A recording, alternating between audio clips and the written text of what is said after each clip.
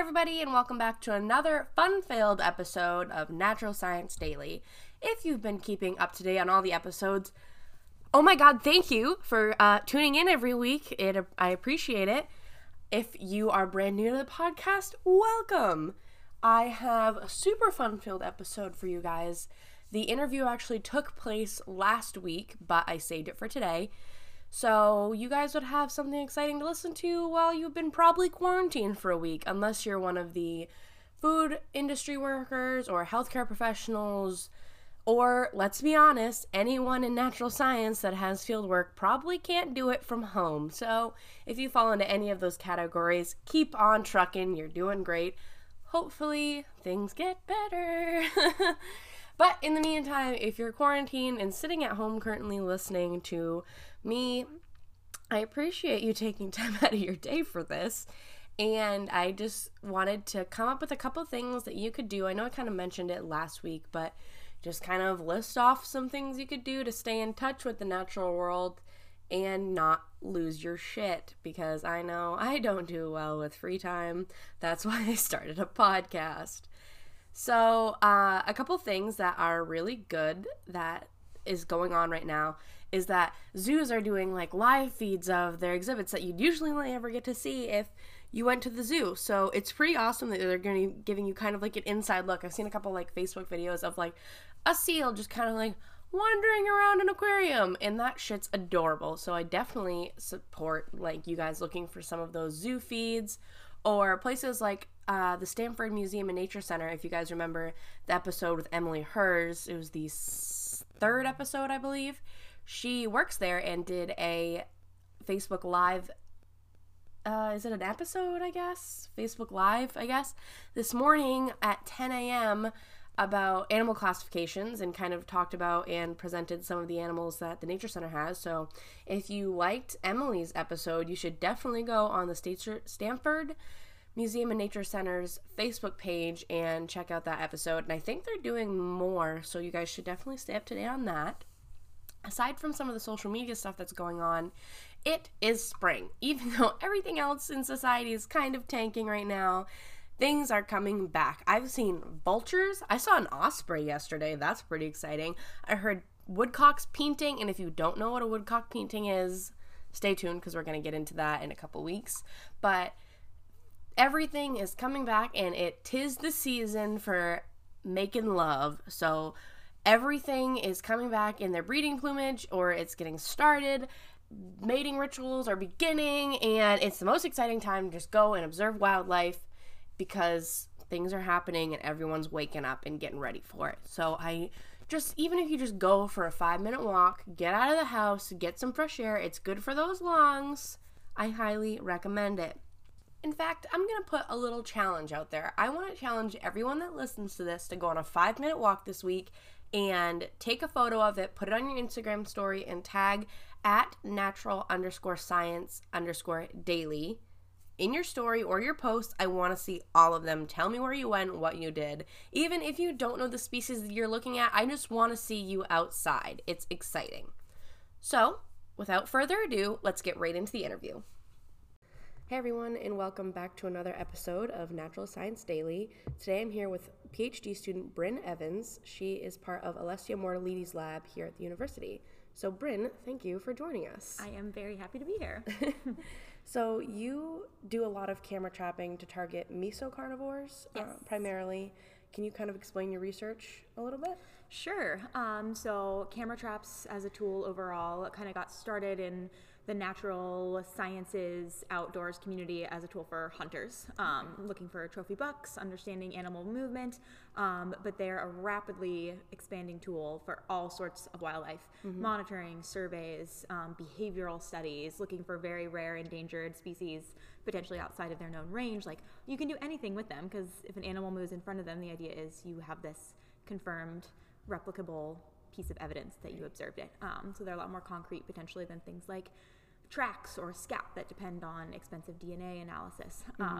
So I've kind of been in love with camera trapping since like the second year out of my undergrad degree. We sort of used them as a little bit of a side project, like, oh, we were studying deer and we're like, wouldn't it be cool to kind of know how many predators are in the area where these deer are having their fawns, and we're looking at like the mortality and life traits of the offspring. We're like, what is killing them? Maybe we want to know about them too. And I just thought they were a fascinating tool. So that was more just kind of a broad scale census. And then I worked with them on a research project looking at fishers and their reproduction itself, where we used the cameras at the den sites to see the mothers removing their kits to take them to a new den. And so you could get an idea of how many offspring the females were having by placing a camera facing their den opening. I didn't know that fishers would move dens. Yeah, fishers are cool. So I'll get back to camera trapping, but I'm also obsessed with fishers. So they have a reproductive strategy called delayed implantation. So they actually breed almost immediately after giving birth in the spring. And then the embryos are fertilized and they like begin the dividing process, but then they are delayed at the point of actually like implanting to start developing all the way for like 9 months.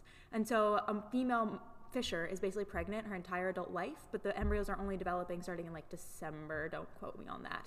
And then they give birth in the spring, and obviously kits are in placenta and everything has a strong scent and everything, and they're then going right into estrus, so they're attracting males to their area. So the theory is they have a natal den where they give birth, and then they start moving their kits to maternal dens sequentially to kind of reduce that aroma and the attraction and the potential for a male killing offspring of a previous male or other predators coming and finding the dens. So that research project, the cameras were a small part of it, but they were looking at all sorts of features that might help fisher have successful reproduction in the Sierras of California, which have also experienced a lot of logging. So because they need old trees that have these cavities, and they need many of them to successfully raise their young, if those aren't on the landscape, you're kind of limiting the ability of the species to reproduce. So anyway, after we started getting fishers on cameras on my other project, I was like 100% hooked. I was like, these are cool. I like these. So my master's was also using cameras. It was comparing camera surveys and small plane aerial surveys to look for otter sign. In the winter, you can see from a plane if otters have like slid across the ice. They leave a very distinctive track. And then in the fall, you can see beaver activity. But also, if you have cameras, you don't have to get up in a plane. You don't have to depend on weather conditions.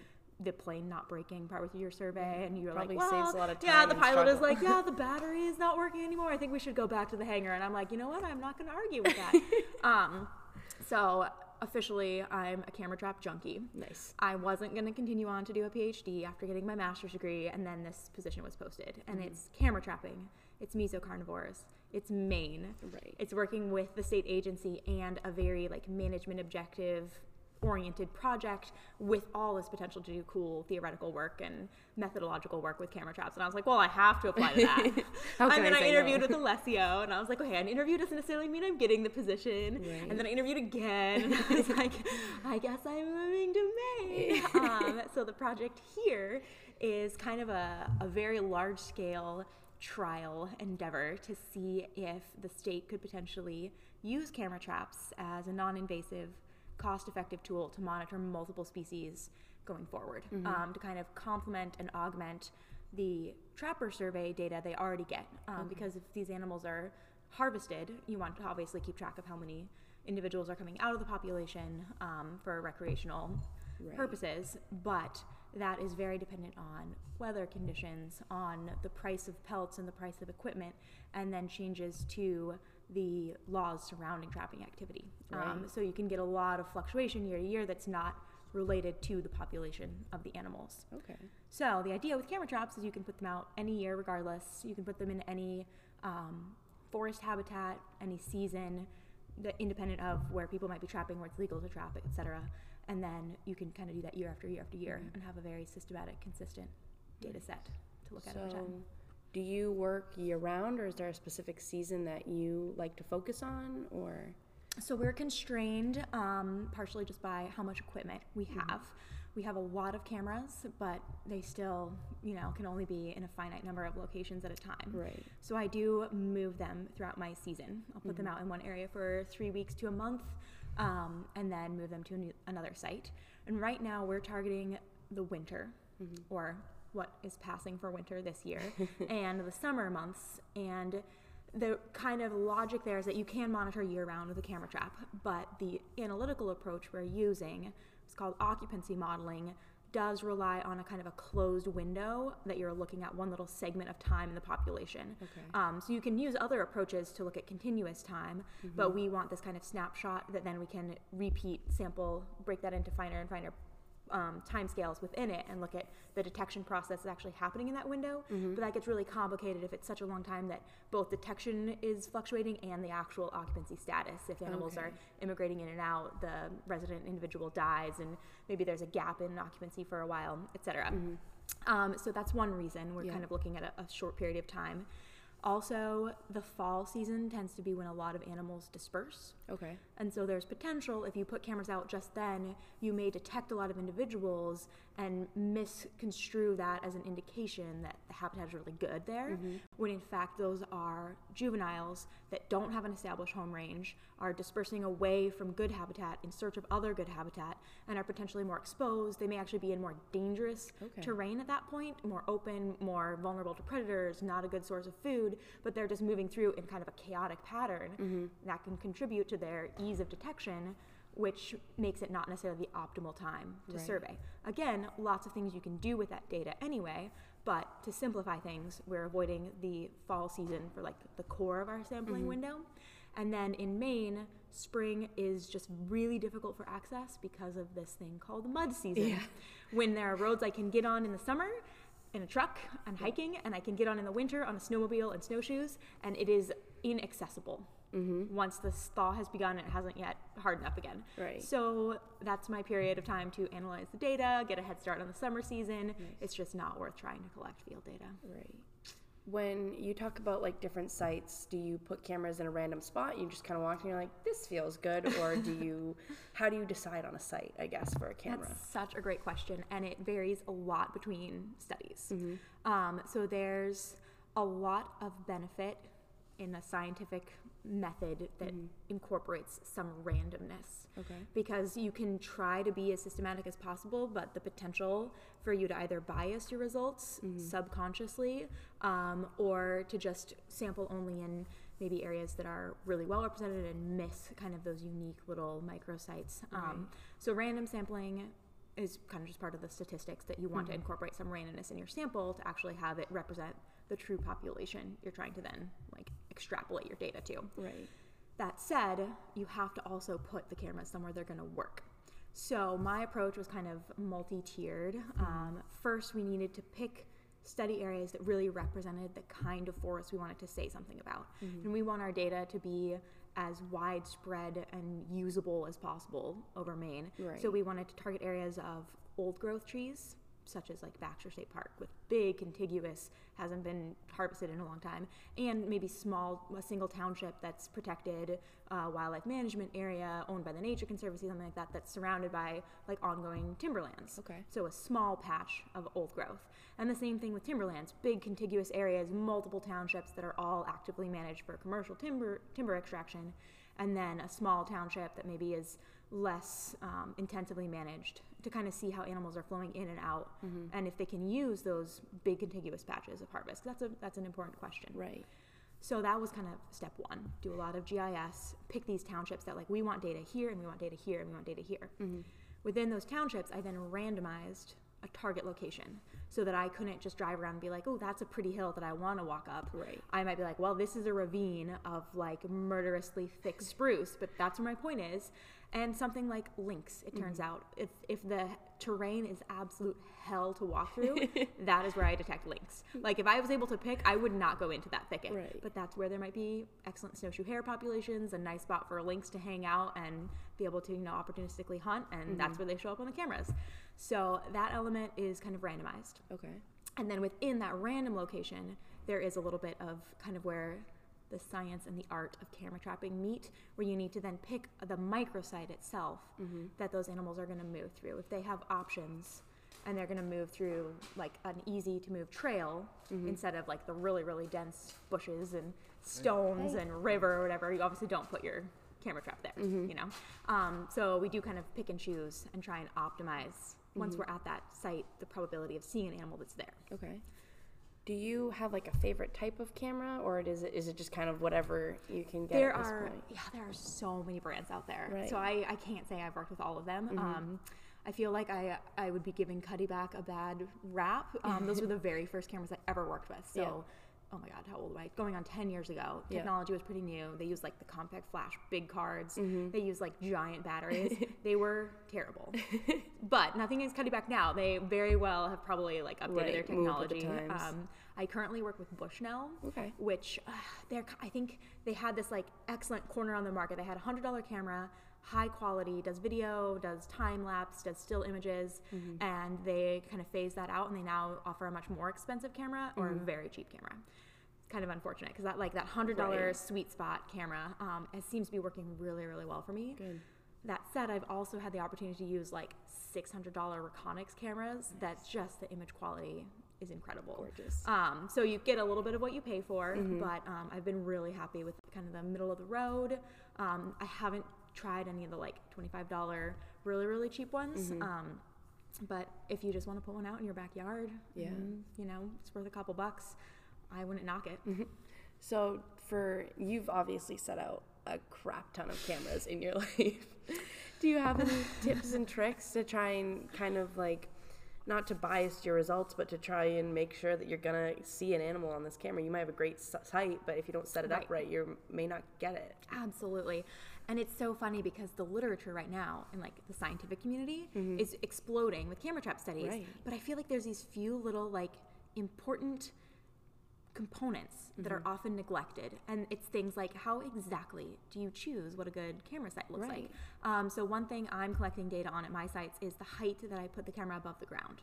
There have been a few studies that have looked at this, comparing different heights and like whether they're horizontal or actually like above the site looking down, things like that. Turning the cameras sideways, how that affects triggering. But a lot of studies don't just like list that in their data anywhere, you know? And I am biased. I will own this absolutely. I think the lower you can set it, the better. If you can get the ground in front of the camera, in your field of view in there, you get things like mice and shrews, squirrels, weasels that just run. They're like on speed their entire existence. And if your camera is up 4 feet above the ground, you're going to get beautiful pictures of deer and moose, which if you're targeting a trophy buck, sure, that makes sense, but you're going to miss everything else in the ecosystem. Right. And there's so many important species that are just so low to the ground. Yeah, that's where the food chain starts, and so drawbacks to setting them really low. In the summer, you're much more susceptible to vegetation growing up and blocking them.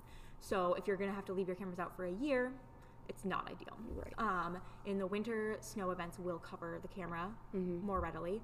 What I've found so far is that even if you place a camera 2 feet up, if it's into the wind for one storm, you can still get it absolutely plastered with snow, and you lose a few days of data, regardless of how high you set it. But if it's set up too high and it's missing the ground underneath, it's not collecting as useful data. Right. So I err to the side of, I want my data to be good on the days it's operational.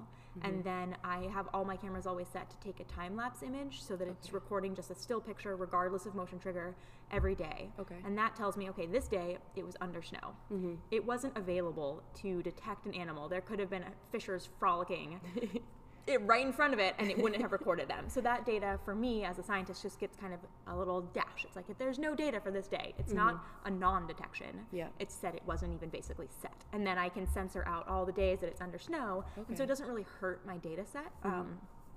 So that's kind of the trade-off I've come to, but like camera height is one thing. I put them like knee high, and then I really will get down in front of the camera and move like a weasel would or an otter would or a bobcat or whatever, right where like the trail junction is, or in my case I use bait and lure. So I want to make sure that of anywhere in the forest, if an animal comes to my bait that I am specifically placing for it, that is like prime spot for the camera to trigger.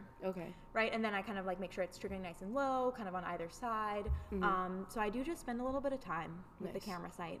Think about, if I was an animal, would I move, on this side of this tree or that side of that tree? And you can't control. An animal may do exactly the opposite of what you anticipate. But if you just spend a little time thinking about it, tend to get better results. Are you choosing the exact same sites over the course of your research study, or is it kind of you're bouncing around year to year kind of thing? Both, in fact, yes. So we want a lot of coverage, right? So it's really hard to only sample in a few areas and get that consistency if you also want a lot of like spatial data. So some sites are surveyed one summer and one winter, so that we can compare between the seasons, and then they're never visited again. Between the summer and the winter, I try as much as possible to go back to exactly the same location, so that we're not adding new variables in. If, for example, in the summer it's really, really dense vegetation, and I have to place it in like the one little clearing that's available, and I come back in the winter and it's this beautiful open landscape, I may move like the angle of the camera to face a wider open area as opposed to like the one little clearing. Things like that, small changes, I don't feel like compromise the data. And then there are some locations, what I call my permanent or my century sites, that I then go back to the next summer and winter, and the next summer and winter, and the next summer and winter. So the hope is that that will give us some like change, turnover, and occupancy with time, or regardless of like habitat also changing. So we can kind of tie those two together and look at the habitat features as well as just the annual fluctuation. Throughout this whole study that you've done, do you feel like you've had any challenges that you didn't really expect to come up against? I feel like you can plan for everything, and then you get out there and you're like, well, but I didn't see this coming. I mean, for me, that's like, I'm a field ecologist. I absolutely love like the theoretical breakthroughs that other people do. That's not how my brain works though. Like I'm not good at anticipating every little challenge and thinking it through and everything. I like to be like, what are all the things that could happen? What possible tools could I use to help me out? And then go do it. And something that you did not anticipate will come up, and you have to solve that problem right then, right there. And then that knowledge is in your arsenal for like, okay, if this ever happens again, I have at least one tool in my toolbox that I can like, bring out again to try and solve it. So things like, trying to get to a location that we went to in the summer. You come back in the winter and just terrain, access, everything it's a whole new world. And so unlike going into a new site, brand new, you have no preconceptions, you kind of go into it thinking you know what to expect, and you don't know what to expect. Or sites that I've been to 3 years, and the third year it's mud, trees are down, roads are blocked. You're like, okay, this is no longer an easy peasy walk in, walk out site. I gotta, flex my schedule a little bit, figure out what we're gonna shift around. Unexpected things that have been challenging are just the conditions in Maine. It can be hard on vehicles, hard on equipment. Weather can just come out of nowhere. And I've learned now, I learned early on that you don't try to work in an actual blizzard. You go home. You just drive home. You just cancel those days. You wait for it to stop. But I didn't anticipate that I would also need to give it 3 or 4 days after like a giant storm for the snow to settle, because my snowmobiles are workhorses, but they cannot go through 6 feet of powder on top of logging roads that have never been plowed. So like, I was like, okay, we had to wait the storm. We're going. And I went, drove 4 hours north, got on the snowmobiles, 200 meters up a road. We're stuck. Like 100% just buried in snow. It takes us 2 hours to dig a circle around to get back out. And then like, okay, well, that was an entire day shot. So things like that, every year I'm learning something, definitely. Had you ever driven a snowmobile before getting to Maine for this project? I had ridden them in Minnesota for my master's on frozen lakes, wide open, flat, completely different snow conditions. One of the most valuable learning experiences I've had in my entire life. I think it was the second day I was in Maine. My advisor, Alessio, the IFNW biologist at the time, Corey Mosby, and I were treated to the most epic day of like throw you in the deep end of the pool. Mark, I believe his name is Mark. Most amazing red beard, works with IFNW, born on a snowmobile, I swear to God. He's like a dancer on a snowmobile. Took us out and was like, we are going to go get stuck. And then we're going to get unstuck, and then we're going to ride until we're stuck again, and then we're going to unstuck, and we're just going to repeat. That's so important. Deep powder, going around trees, up and over fields where you don't know what the obstacle is, and you think you've got control of it, you're just like on it, and all of a sudden the littlest bobble, and it just like sinks to one side, you're completely buried in powder, and he'd run over to us and be like, all right, jump on the snow here, pack it down, yank the snowmobile down now, rev it out, we did it over and over and over again. Incredible, exhausting. I bet. But yeah, the conditions off trail, ungroomed, totally different than like snowmobiling for leisure. That's awesome. Yeah. Wow. Have you found things during this project that have surprised you? Because I know like Mike Boyaskis used some of your camera photos to do his honors thesis, I believe. Yeah, he actually collected his own data as well. He set cameras by himself. So has there been more of that kind of thing that you didn't expect to get this kind of data, but you're like, this is something that we should use for something else maybe? I didn't know what to expect, honestly. So in some ways, everything is new and different, which is great. It has been really amazing to be able to produce such a big data set that I literally cannot analyze all the data, even if I was working around the clock. So Alessio is very considerate, very conscientious before, kind of piecemealing out the components I can't look at. So we have Mike Biaskis obviously did his study, which was a question we had. He was looking at if the bait, the lure, or a control, how much of a difference that might make. So he kind of set his own cameras in a similar method to my very first work that we did here, comparing between methods at the same exact location. So that was an important question. We just didn't have time. We don't have resources to do everything we want to do. Right. Same thing, we now have all this data on bears, and we're getting to see some demographic information as well, which we hadn't really factored in. If you stop and think about it, bears have cubs. They're probably all going to show up at the camera at one point or another. Some bears, you can actually see the gender pretty easily based on their behavior, because they rub their backs on cameras, and they tend to spend a lot of time interacting with the site, more so than other species. So when we started first going through the data, I was just tagging them as like an individual bear or a group with a number of individuals, and that's usually a mother with cubs. Yep. And then we started looking at where we can do a model that takes into account this extra layer, this extra dimension of demographic data. Are they successfully reproducing? And you can confirm that by seeing a mother with cubs. Yep. But it's a whole other set of analyses, a whole other chapter of literature review, a whole another set of interpretation. And so Alessio was like, if you're sure it's okay, like there's a student coming in from India doing MWC, the non-thesis master's, and he's really excited about carnivores. Would it be okay if maybe he looked at the bear data? And I was like, please, someone analyze this data. There's just so much, and who knows what we're going to find from it. If it could complement the IFNW ongoing study with bears that they have collared, and they do really intensive work, but only in a few small areas, that would be amazing. I would love for that to come out of this. I can't do it myself, you know? You're only one person. One of the chapters we're going to start writing that kind of came about after we got the first year of data was on marten and fisher co-occurrence patterns. They're species I've been fascinated by for a really long time, really interesting animals. And in some parts of their range, they segregate themselves on an elevational gradient. In California, marten are at high elevation, deeper snow. The theory is the heavier fisher can't access them, prey on them, or outcompete them, right? That makes sense. In Wisconsin, both species were extirpated. They reintroduced fisher. Their populations are stabilizing. Tried to reintroduce marten, and it just can't. This population is not taking off. Potentially poor habitat, poor prey opportunities, or competition and predation by fisher. Here, we see some areas where there's abundant fisher, very few marten. Some areas where there's abundant marten, very few fisher. Some areas where they are both relatively common. Some areas where they're at the same camera sites, potentially in the same night, many nights in a row, seemingly overlapping both in space and time. What is going on? So we're going to do some analyses looking at species co-occurrence models that are relatively new approaches. So stuff like that. Like I didn't come into this expecting to see this particular interaction. I expected to find both of these species and kind of ask questions and look at data on each of them independently. But this degree of overlap was not what I was looking to find. And now that we find it, we're like, we want to, figure out what's going on here. So, that's awesome. Yeah. So you have, and probably an ignorant amount of data, like photos to go through.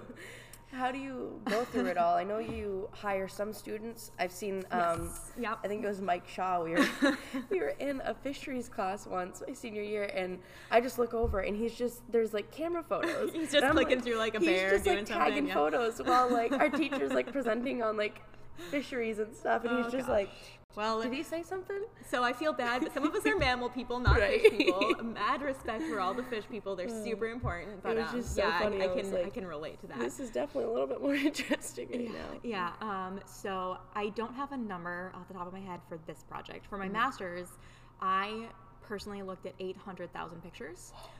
Because I had them set for semi-aquatic species, and they got a lot of false triggers of waves. But I want to, at least every image, however briefly, has had human eyeballs look at it, confirm, is there an animal present, is there not, and click, click, click, click, click, click, click. So I tag absolutely everything. Nice. This project is 5 years, 4 times as many cameras. I don't want to do the math right now on how many images that is. So I yes, don't I blame have, you. when I have the availability of funds and a student that has work study, I can pay them money to look at pictures. Nice. I also take on a lot of volunteers. And basically I will train you on it. It takes time. It's a process. Right. You got to be careful.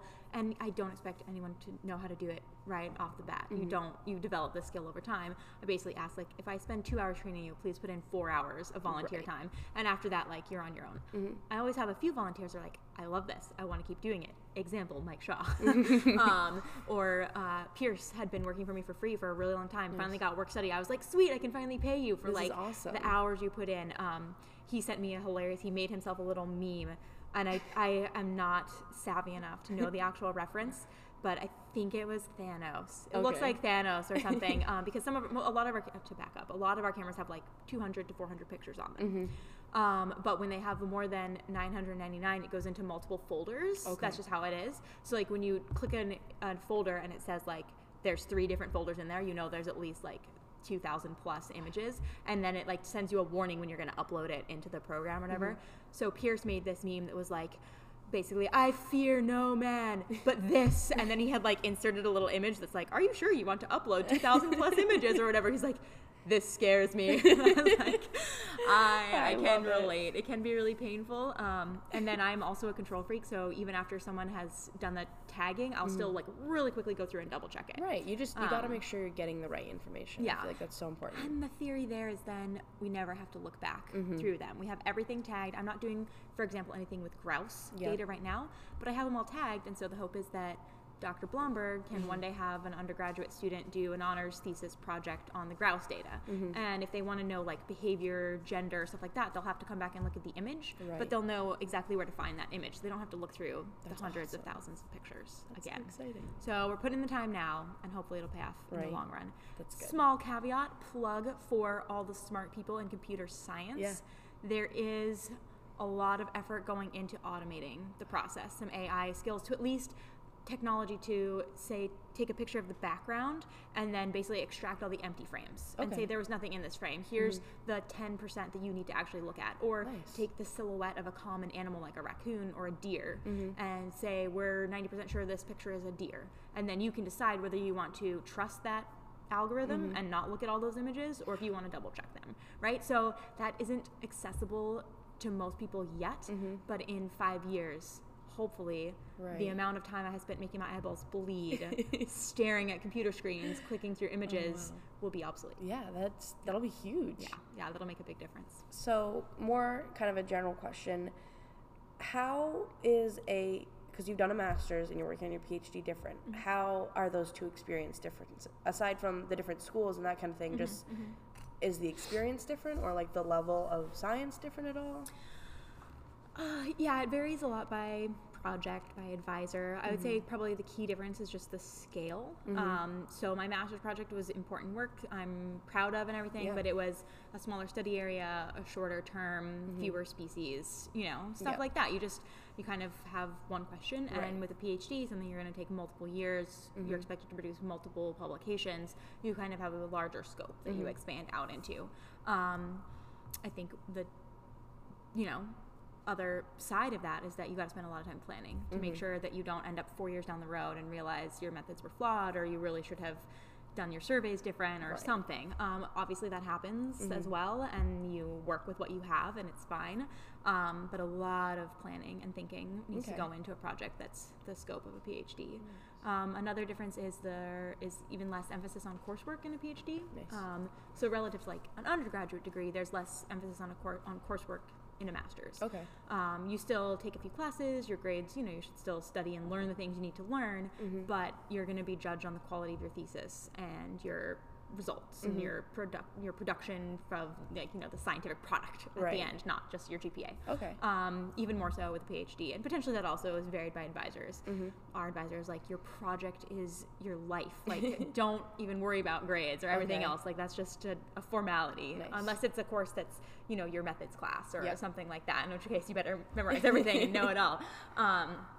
So yeah, that's kind of it just kind of tapers out like what your focus really is. And a PhD, we get to do a little bit more work on teaching. It's a little more encouraged to experiment with mentorship, outreach, you know, what you may end up doing as a professional, because it is, you're expected to be becoming a colleague in the academic community, which this is a really great department to do that in. Good. Yeah. That's awesome. So you went through the process of picking a master's and then decided to start your PhD. Do you have any advice for people? Sorry. You're good. Do you have any advice for people on how to choose a program or how to decide to proceed with a higher level of education? So I can only speak to like my experience. I think for me, it was really valuable to take some time between my undergraduate degree to work before I went on to my master's degree. So I worked for the state of California for 4 years. I was kind of able to develop some of the project management skills and like the behind the scenes, like how do you actually keep things running that then are essential when you're in charge of a project. That you don't necessarily learn unless you're like really involved in a lab or something as an undergrad. And then I basically only applied to things that I would be interested and excited in doing. I think that's a really important component. People that are just like, I need a degree, I'll do anything, you know, I'll spend 2 years even if I don't have any interest in the topic, mad respect. It's hard though. You spend a lot of time and a lot of energy, and you're kind of, some parts of your life are on hold while you're in grad school. Right. So for me, I knew I only wanted to do that if it was something I was excited about and like had, for example, field work as well as lab work, and was involved with an agency as well as kind of developing basic ecological knowledge, you know. So I looked for those components. I applied on Texas A&M usually. I definitely sent a few cold emails out early on. But looked for posts that were funded already, so you kind of are more assured that you'll be able to do something. They're going to be interested in hiring someone. You can plan ahead to see, like, do I have skills that are going to actually be relevant to this work? And then when I got my master's, it was a position they had been waiting on, like, the paperwork to come through and waiting, and finally they're like, we have to post this right now. Because if we don't get a student now, we have to wait like a year to start the project. That's hard. So they posted it, and they posted it, and applications were due like 4 days after the posting date, which was fantastic for me because I am a procrastinator. So I was like, I gotta get my resume updated. I gotta like contact all my references real quick and just be like, hey, do you mind? I'm gonna submit your name, you know, for this. Right, in like a day. So I just did it, sent it out, applied for actually another. I had actually been told from a former colleague about a different project on Texas A&M working with mountain lions in New Mexico. And I was like, okay, I guess I'll look at that. And I was like, oh, what about this like mesocarnivore one with camera trapping? And he's like, I don't know about it, but apply for it. Just like do it. He's been trying to get me to go to grad school for like 3 years at that point. And I'm like, maybe, I don't know, I'm scared. And it happened so fast. They interviewed me like 2 days after the project closed. Woke up the next morning. I think it was like my 24th birthday or something. Woke up to the offer, and they were like, we realize this is short notice, but can you please let us know in 2 hours if you would like to accept it? Because we'd like to ask our second choice, because I think it was a Tuesday morning, and they're like, Thursday at noon is the deadline for your paperwork to be in at the university. And the university staff were fantastic. They knew this was like a unique situation. So I think for me, the path to grad school there was kind of slow and meandering until all of a sudden it was like a mad dash to the finish line. I am so grateful that I had already taken the GRE. That's one thing I tell people. Even if you want to take some years to work, that's fantastic. Study for it, take it, have it in your back pocket for when something like this happens. Because you don't want to be in a situation where you're like, I'm the perfect candidate. This is the perfect position. Give me 2 months to study for my GRE. Hopefully I get high enough scores to be admitted. Like, you don't want to be passed over because you're not ready right then and there. So take the GRE, have some of your transcripts in your back pocket so you can overnight mail them to a university. It's like, we need them. So that process was, I think, a little unorthodox, but everyone's path ends up a little bit different. Basically same thing for this PhD. I had looked at a few because I was getting ready to graduate. I interviewed for a few, didn't get any offers because they weren't the best fit. Like, that's fine. That's how it happens. It's really good to go ahead and apply and interview and get rejected because you get that experience going. You're a little more calm when you're interviewing with Alessia Mortaliti on Skype. So then I interviewed for this one, and I was like, I wasn't gonna go straight into a PhD. I was not gonna do that, but this project is perfect. Good. So That's awesome. Same thing happened. I was like, well, haven't been to Maine in 10 years. I guess I gotta look for an apartment online and move. Oh, jeez. So one question that I want to make a point to ask everyone I interview, just because it pertains to the reason I made this podcast, is I saw that not enough of the general research that goes on reaches the public. They don't always know that this is happening. That was a flaw I saw in the scientific community that I wanted to kind of fix. Absolutely. So do you feel like you see any kind of flaws or something that we as scientists needs to work on more in the field, like in this field, not like the field, Right. but do you see any is there any topic or idea that you think we should work on more? I think you have definitely hit on a really big one, and that's we're kind of at war between this archaic, pristine, like special image of science that it's these great thinkers alone in their towers that are like, yeah, classical physics in mathematics is beautiful. It's amazing, but it's out of touch with a lot of what's going on day to day, and I think it kind of does create mistrust, some idea that like, yeah, cool, that applies to you, but it doesn't apply to me. Whereas right now in the world we're in, science applies so urgently to everyone, and it's not just theoretical and calculated. It's lived, it's changing, it's happening. There are consequences if we don't take informed action, you know? So I think that disconnect is something that we really need to start bridging. Okay.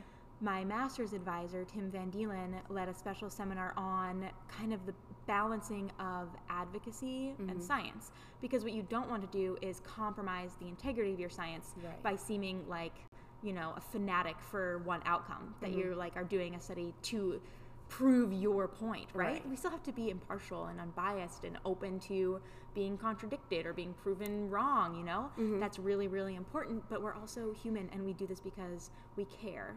And being open to that and honest about that and transparent about that, I think actually makes our science a lot more approachable, valuable, digestible.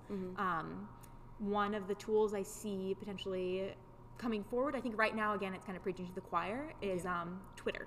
Yeah. So being on Twitter, I follow some really awesome people of diverse racial backgrounds. The Black Birder, like just components of that. They're saying, look, we're here, we're part of this. This is important.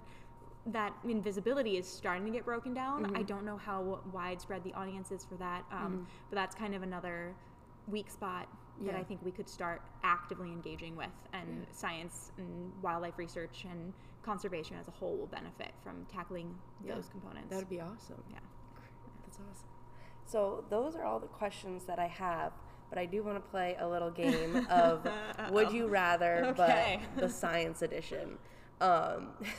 So I played with this with Kyle Lima last week on the podcast, and he definitely did not see some of them coming, but I think it's Kyle, and he always wants to give a really good answer. Okay.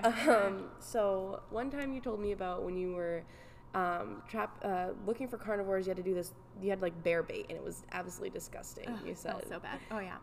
Yeah. Oh god, yeah. I know exactly what bait you're talking about right now. Yeah. So, would you rather accidentally get a skunk lure in your mouth or smell like the bear bait all the time? Oh my god.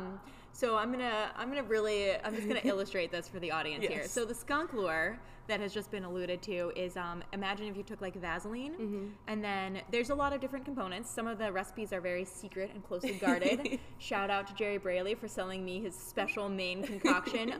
But it kind of smells like if there was a roadkill skunk that was then like eaten by a fox and then defecated back out and then left to like rot in the sun. It's like skunk spray plus like sweet rotten meat. It's just god awful, right? And then it's in like this oily form. Can't get it off. The one I use also has a pleasant note of like garlic. It's also like a little spicy. I don't know if it's got it's got some beaver castor or some other things in there. Anyway, so that's the Vaseline. And if that sounds bad, the other option is actually worse. We were using a concoction for like a really long distance lure. It's supposed to be really, really potent to try and attract bears, where we weren't sure there were any bears coming in yet. There was a population that was maybe expanding into another mountain range. So if they're there, you really want to get them to come into your site. So that was 40-gallon barrels of cattle's blood, straight from a butchery, basically, a slaughterhouse. And then we took marine fish This was in California. Oh, fish are the that worst. fish are just okay. Yeah, I'm not a fish person, but there's something about a rotten fish that's just like extra special. We chopped them up a little bit with a machete, so they were nice and like porous. Mix it up. Dumped them in the barrels of blood and let them ferment for 6 weeks. We had to go and stir them every week. Oh my god. We had to wear hazmat suits, like literally the hazmat suits, goggles. We had little mouth covers that we would rub like artificial like raspberry scent on the inside, so that kind of try to combat it. And I would still, the day we had to prep the bait, we would stir them. We would like squirt them into these Nalgene bottles, and then we would pour out in the field. I would immediately, we're wearing gloves, everything, come back, shower, change clothes, and I would still smell like it. That stuff just like soaks into your pores. So my cats would love it if I smelled like that all the time, but I would put that Vaseline directly on my tongue before I would smell like that blood bait. Yeah, no, I couldn't do it. I had to ask because it's one time during May term, which is a course, like a intense field course that you Maine students have to take, and Alessio was handing out that skunk fluid to people. And someone needed something, so he went to go put the stick that he was using in his mouth to hold it to do something, but he put the wrong end in his mouth. No. And he just like stopped, and I don't... What did it taste like? I have no idea. I didn't ask him. And I don't know if he knows I saw it, because he just stopped and froze for a second, and then he just took it out, and then just looked down like, what have I done? And then I would have given anything to see that. Oh my god! I was just like, I don't know if I should ask, but that was amazing. Okay, so tangent somewhat, but this is I have just like this crystal clear memory in my mind. The first fall out of school, I had worked on a deer project, and then I worked on my first carnivore project, kind of where I became obsessed with fishers. Super cool. We were using scat detection dogs to run around the woods, and when they found scat, they would like stare at it and freeze, because they know if they detect scat, they get to play with their ball. So my job as the technician, the handler was watching the dog and like noting their behavior and everything, and then my job was to record the data about where we were, and if it was scat, look at it, inspect it, and if it had a probability of being fish or scat, we would collect it and then get DNA testing. And one of the ways, so twisted, folded, tapered is what you look for with fish or scat, TFT, and also a kind of musky aroma, right? So I was being trained by Wes Watts. If you ever hear this, Wes, I saw this happen. And there's a technique called the chopstick technique, where you pick up two sticks and you use them like a chopstick to pick up the piece of scat. So you can bring it closer to your nose and take a nice little sniff. Don't do this if it could possibly be raccoon scat. That's the only scat that you can inhale. Some pathogens, what are they called? Parasites. Parasite eggs. So, not recommended, but if you're a trained professional and it's twisted, folded, tapered, you can use the chopstick method. And he's like, oh, also, if you like kind of breathe on it to like warm it and moisten it, you can like get some scent out. So anyway, he's like, and I see the tip of the poo just touch directly onto the tip of his tongue. Like, I see it happen. And sure enough, he like jerks it away and does the little like side quick check to see if anyone saw, and kind of like spits. No mention of it whatsoever. And I had just met this guy. He's my like training, he's the technician that's training me. I'm like, I'm not gonna say anything. But yeah, I like can see it in my mind to this day. So that's awesome. Yeah, we get some interesting things in our mouths. I got you can see the audience can't see, but I have if it was a little more jagged, like a perfect Harry Potter scar going on my forehead from being tackled by a tree. And they regularly just like you gotta watch assault you in the mouth, and yeah. So next, would you rather question? Would you rather have to be 3 miles in the woods and your snowshoe breaks, or would you rather have to walk 3 miles in the Maine woods in the summer without a bug net? So I'm gonna be able to cheat on this one because this winter in like deep powder far north up in the Allagash, we had snowmobiled into a site, and we had like 3 more sites to go to, and my snowshoe did break. Oh no. It did break, but because my cameras have like fairly robust straps that we use to strap them to the tree, I actually repaired my snowshoe using a strap, and it's still holding. I had to like fix it once, so yeah, if you have some tools available. That's awesome. And I am not as tough as native Mainers. Like I live in a bug net in the summer here.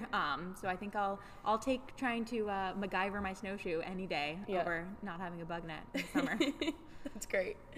So last, would you rather question. Would you rather, if you say you have like a 3-day camping trip to get to a site. Nice. would you rather have to only cook over the fire or have to eat canned soup off of a stove the entire time? This is definitely a preference question. Yeah. So, like, culinary aesthetics me, I love food cooked over a campfire. Yep. Practical field tech me, who has more than once eaten a can of soup cold directly from the can, just because, like, food needs to get into my body right now. I say ease of consuming calories trumps the gourmet aspect any day. You gotta eat. And sometimes your wood is wet and, like, you just want to get in the tent, you know. Fires are nice, but, like, when I'm camping for work, they're a luxury. So I will take a cold can of soup and guaranteed meal anytime. Awesome. Well, those are all my questions for the day. Thank you so much for being here. Thank you so much for having me. It was really a pleasure. Good. I hope you enjoyed it. Alrighty, so we are back. I hope you guys enjoyed that interview with Bryn and learned about a tool that a lot of wildlife professionals and natural scientists use very often. Cameras are developing at a rapid pace. There are cameras that you can connect to your cell phone and look at remotely, or have the photos sent straight to your phone. And even if you don't think that you're ever going to become this crazy researcher, this is something that you can do in your backyard, and cameras can be so affordable. And I just thought that this would be a great way to show that something as simple as a camera strapped to a tree can turn into this huge wealth of information and knowledge that we can learn from. But it's also something that you guys can do on your own. You can put this camera up in your backyard, even if you live in a city. Like, you can get photos of foxes and coyotes and raccoons and possums. Like, there is wildlife everywhere. And I just wanted to really focus on that, especially in this time of quarantining. This could be something fun that you go do and learn more about your backyard and your surroundings. So that is all I have for you guys this week. I hope you continue to stay positive, stay in touch with what's going on with natural resources, even in this wild time. Please maintain a 6-foot distance and continue to make natural science part of your daily conversation.